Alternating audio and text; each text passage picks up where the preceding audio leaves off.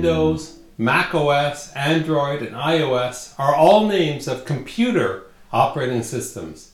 They control the computer chip's memory and give the device its unique personality. While we are certainly not computers, we too are controlled by a system, a brain operating system, BOS. Our BOS is a tremendous autopilot system. Without even thinking, our heart pumps, our lungs breathe, and our eyelids blink. Our conscious minds do this automatically too. We go into autopilot when we drive home. We have our coffee at the same time each day and get it from the same coffee shop. Unfortunately, it's too easy to let more important activities, ones that need your active attention, slip into autopilot. When this happens, initiative, innovation, and impact all suffer. Even worse, we sometimes put our personal relationships on autopilot and begin to take other people for granted too. Unfortunately, the habit of autopilot is one we get better at with practice.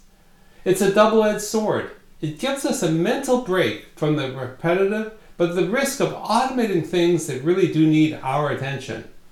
Particularly at times of significant change, we need to know when to turn off the autopilot. Here's your challenge.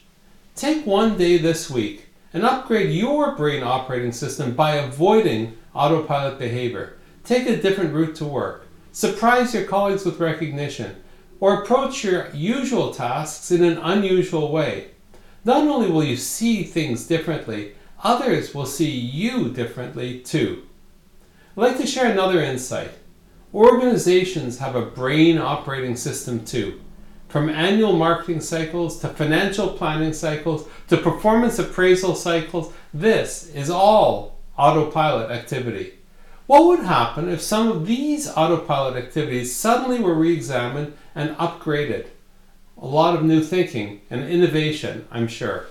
I'm Randall Craig. I hope this got you thinking, and if it resonates, let me know why.